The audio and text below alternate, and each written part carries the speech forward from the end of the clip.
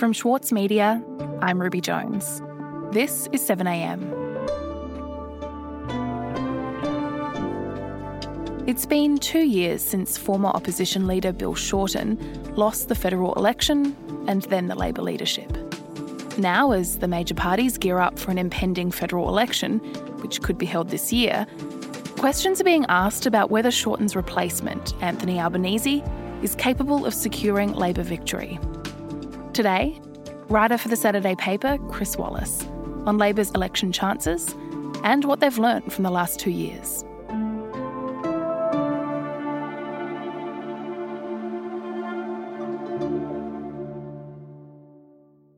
Chris, this month marks 2 years since the last federal election when Scott Morrison defied most of the predictions and won.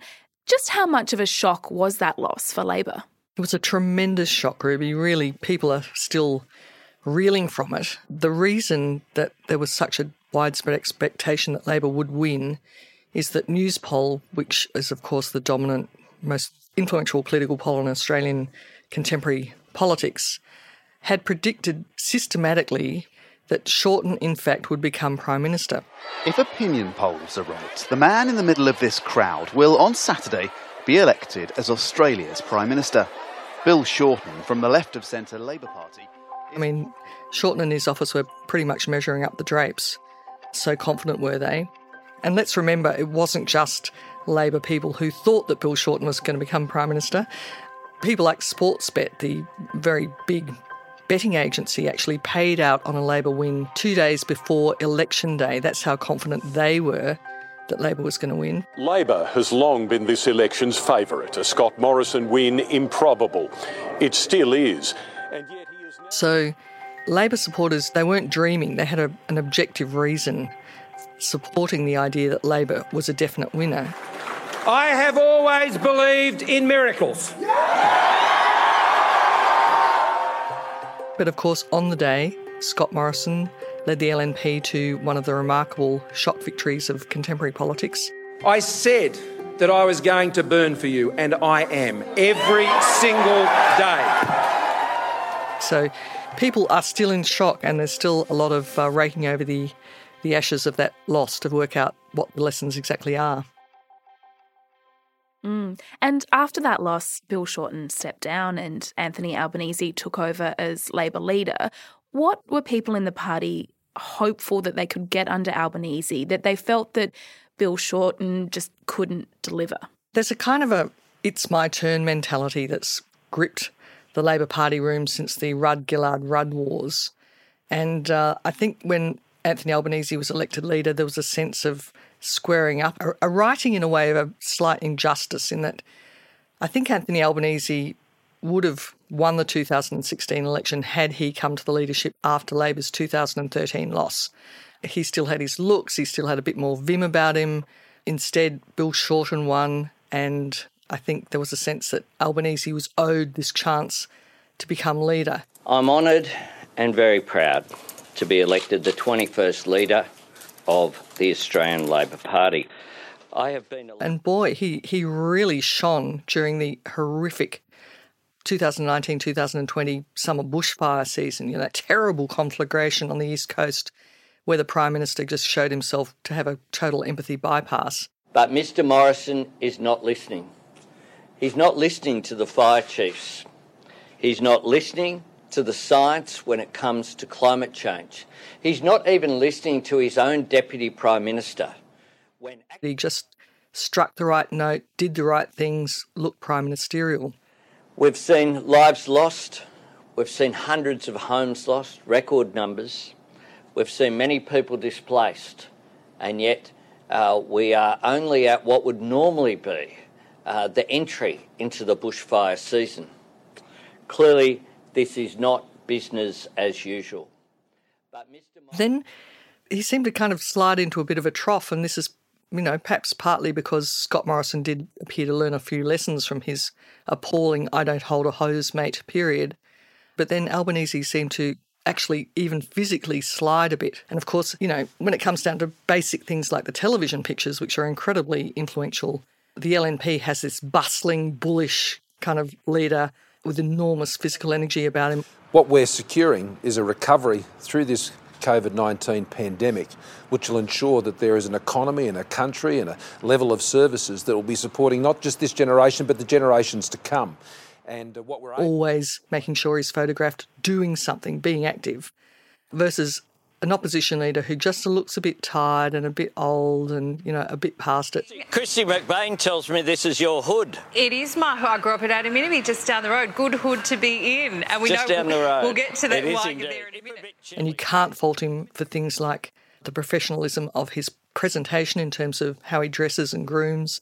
For example, we have not had to go through any horrific Anthony Albanese jogging pictures. He's smart enough and caring enough to have a treadmill in his office and, do the necessary there rather than subject us to baggy T-shirted jogging pictures as the previous leader did. And his suits fit. He's much better presented than Bill Shorten was. However, he just does look a little bit tired and, like the nice old bloke that you like to have a chat to, but not necessarily an alternative Prime Minister. Mm. And there's a strong feeling in Canberra, Chris, that a federal election will be called later this year. It's a time when parties really start gearing up for their election campaigns. So when you compare where Bill Shorten was at a similar stage in the cycle before the last election to where Anthony Albanese is at now, how do you think that Labor is positioned? Labor's really in a similar position at this stage of the cycle that it was under Shorten. In fact, there's an enormous and important and very worrying similarity between the two. And that is that the lack of cut-through is a real problem, right? So pretty much you've got this top-down operation with a disengaged rank-and-file membership who really want a Labor victory. They're desperate for a Labor victory. But the leader, just like last time, is not giving them a crisp, compelling message they can use to try and convert on-the-ground votes to Labor. And that's really necessary. And while Anthony Albanese is doing a few things better than Bill Shorten, for example, he's not falling for the blizzard of policies problem. He's also got some of his better front benchers in better portfolios than Bill Shorten had.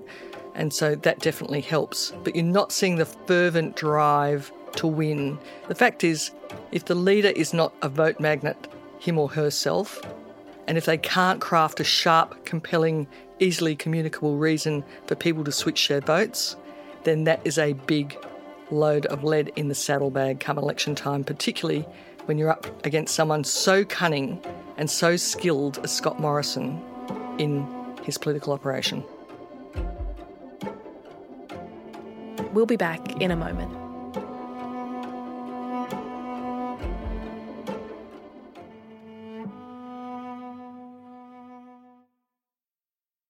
Need a reminder of what political leadership looks like? Australia's master of political satire, Jonathan Biggins, is back embodying the iconic Paul Keating, visionary, reformer and rabble-rouser. Due to overwhelming demand, one-man comedy The Gospel According to Paul is returning to the Opera House, on from the 4th to 23rd of June for its final term ever. Secure your tickets now at sydneyoperahouse.com for an unforgettable evening.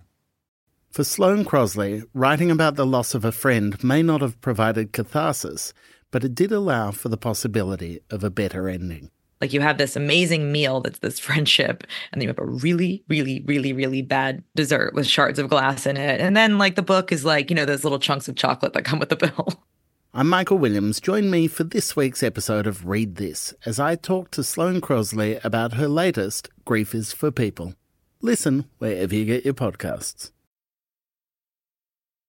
Chris, what is going to decide who wins the next federal election? Where will the campaign be fought? Now, about 1/3 of Australian elections over the last 50 years have been so close that whoever forms government only does so with a majority of a handful of seats. So every election is winnable. Morrison just reminded us, every election is winnable. But to win, you've got to maximise across every area of your political operation and craft. And if Labor is to win, it's got to do something dramatic about its vote in Queensland and Western Australia while holding all of its other seats. And, of course, we've just had the Upper Hunter by-election on the weekend, the classic coal seat, and Labor ran a dedicated coal kind of candidate, a CFMEU member, good bloke, Jeff Drayton, but the primary vote was 20%. And, of course, the local federal member there, Joel Fitzgibbon, spends a lot of his time bagging Labor for not being sufficiently coaly enough. Well, we've just had a very close look about what a 100% coal-loving Labor candidate gets in terms of primary vote, 20%. And, of course, this is a very stark reminder of just how bad the primary vote was in Queensland and Western Australia, around 25%. You cannot win with primary votes in states with so many seats as 25% in Queensland, as Bill Shorten got last time. And Ruby, the cold hard truth is I think Labor has never formed majority government with less than a 39.4% primary vote overall. The latest news poll has Anthony Albanese on 36%. So not in a winning position despite the two-party preferred being 51-49. So when you look at 51-49 two-party preferred and the fact that federal Labor is apparently on 36% primary, you'd have to say that's not a good position to be going into an election. And I think people really like Anthony Albanese. But you see, to win elections, you've got to keep your own people and you've got to attract people from the middle. And that is not happening to the extent that suggests that Anthony Albanese is about to become Prime Minister. And that is the problem. Mm. And, how important is popularity in a leader at this stage, in an opposition leader? Well, the ANU has this longitudinal study called the Australian Election Study, and if you look at the last dozen federal elections, it shows that it's true that the most popular leader doesn't always win the election. But it also shows that the last 3 times government actually changed hands, the more popular leader always won. So right now, again, going back to Newspoll, if you look at the net approval ratings, Scott Morrison is on a positive 20% net approval rating. Anthony Albanese is on a minus 7% net approval rating. So if the Australian Election Study is anything to go by, that's another pointer that Anthony Albanese, as good a Labor bloke as he is, as well-liked as he is internally, that he's probably going to Shorten-like not be the one to drag in those additional votes that Labor needs to win the centre and form government. Bearing that in mind then, do you think that there is space here for an alternative Labor leader? Well, Labor's got to really, really want to win to change leaders. There's an enormous reserve of loyalty to the idea now that the party ought to stay with the leader it elects immediately after the prior election. And that was for really good reasons. When you look back at the Rudd-Gillard-Rudd wars, it was, really terrible. They've traded insults across continents, brought government to a standstill and shed tears. Rightly or wrongly, Julia has lost the trust of the Australian people. And starting on Monday, I want to start restoring that trust. Kevin Rudd spoke about trust today but did not deny when challenged that he has spent time whilst I have been Prime Minister and he has been Foreign Minister behind closed doors in secret conversations with people undermining the government. But it could be that Labor has overlearned that lesson to its detriment. And meanwhile, the Darwinian bloodshed on the other side has delivered this incredibly cunning competitor, while on the Labor side delivering, the kumbaya rule observer every time. And, if this goes on, it could well be that Labor always has a leader who would have been fantastic earlier, but comes to the leadership too late to win. Now, what the Labor Party does is its business. But meantime, there's these huge policy challenges that many Australians desperately want action on. Climate change, for example, fairness in the workplace, an anti-corruption commission. I could go on and on and on. So people who actually care about quality government are desperate for a change of government, some of whom are even LNP voters, but they can't quite bring themselves to vote for the party under its current leadership. So how often does the learning costs of this have to be externalised upon an electorate that desperately wants a better standard of government? And so is what you're saying then that there is basically no chance of anyone within Labor contesting the leadership before this coming election? Instead, they'll wait and see, and if Albanese loses, that's when there would potentially be a shift. So it's maybe a bit of a defeatist attitude.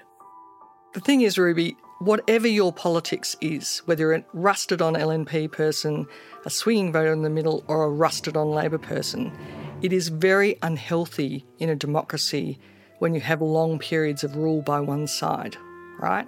There's no stimulus for whoever's in government to perform better when one side keeps flubbing it and handing them unnecessary election victories. So I think Labor really has to front up to what does it need to do in order to win. Not Stephen Bradbury style, just hoping that the party in front of you falls over, but with a big surge of focused, effective politicking built around someone who can really bring the votes in. So, it's a very difficult situation, but if Labor really wants to win, it's really got to rethink what it's doing now and change it before the election.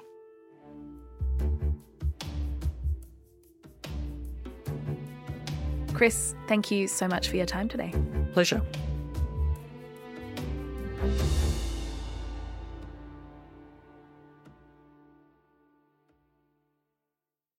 As a 7am listener, you value the story behind the headlines. That's why you should read Post, a free daily newsletter bringing you the top 5 news stories of the day, summarising each of their key points. Sign up at thesaturdaypaper.com.au/newsletters. Also in the news today, Victorian health authorities have reintroduced some COVID-19 restrictions in Melbourne after the cluster of cases linked to an outbreak in the city's north grew to 9. Masks are now mandatory indoors in Melbourne, households are limited to 5 visitors per day, and private outdoor gatherings are capped at 30 people. The stricter rules will stay in place until at least the 4th of June. And the New South Wales government has announced major reforms to the state's sexual assault laws. Under the changes, defendants may need to prove they took active steps to obtain consent for sex. I'm Ruby Jones. This is 7am. See you tomorrow.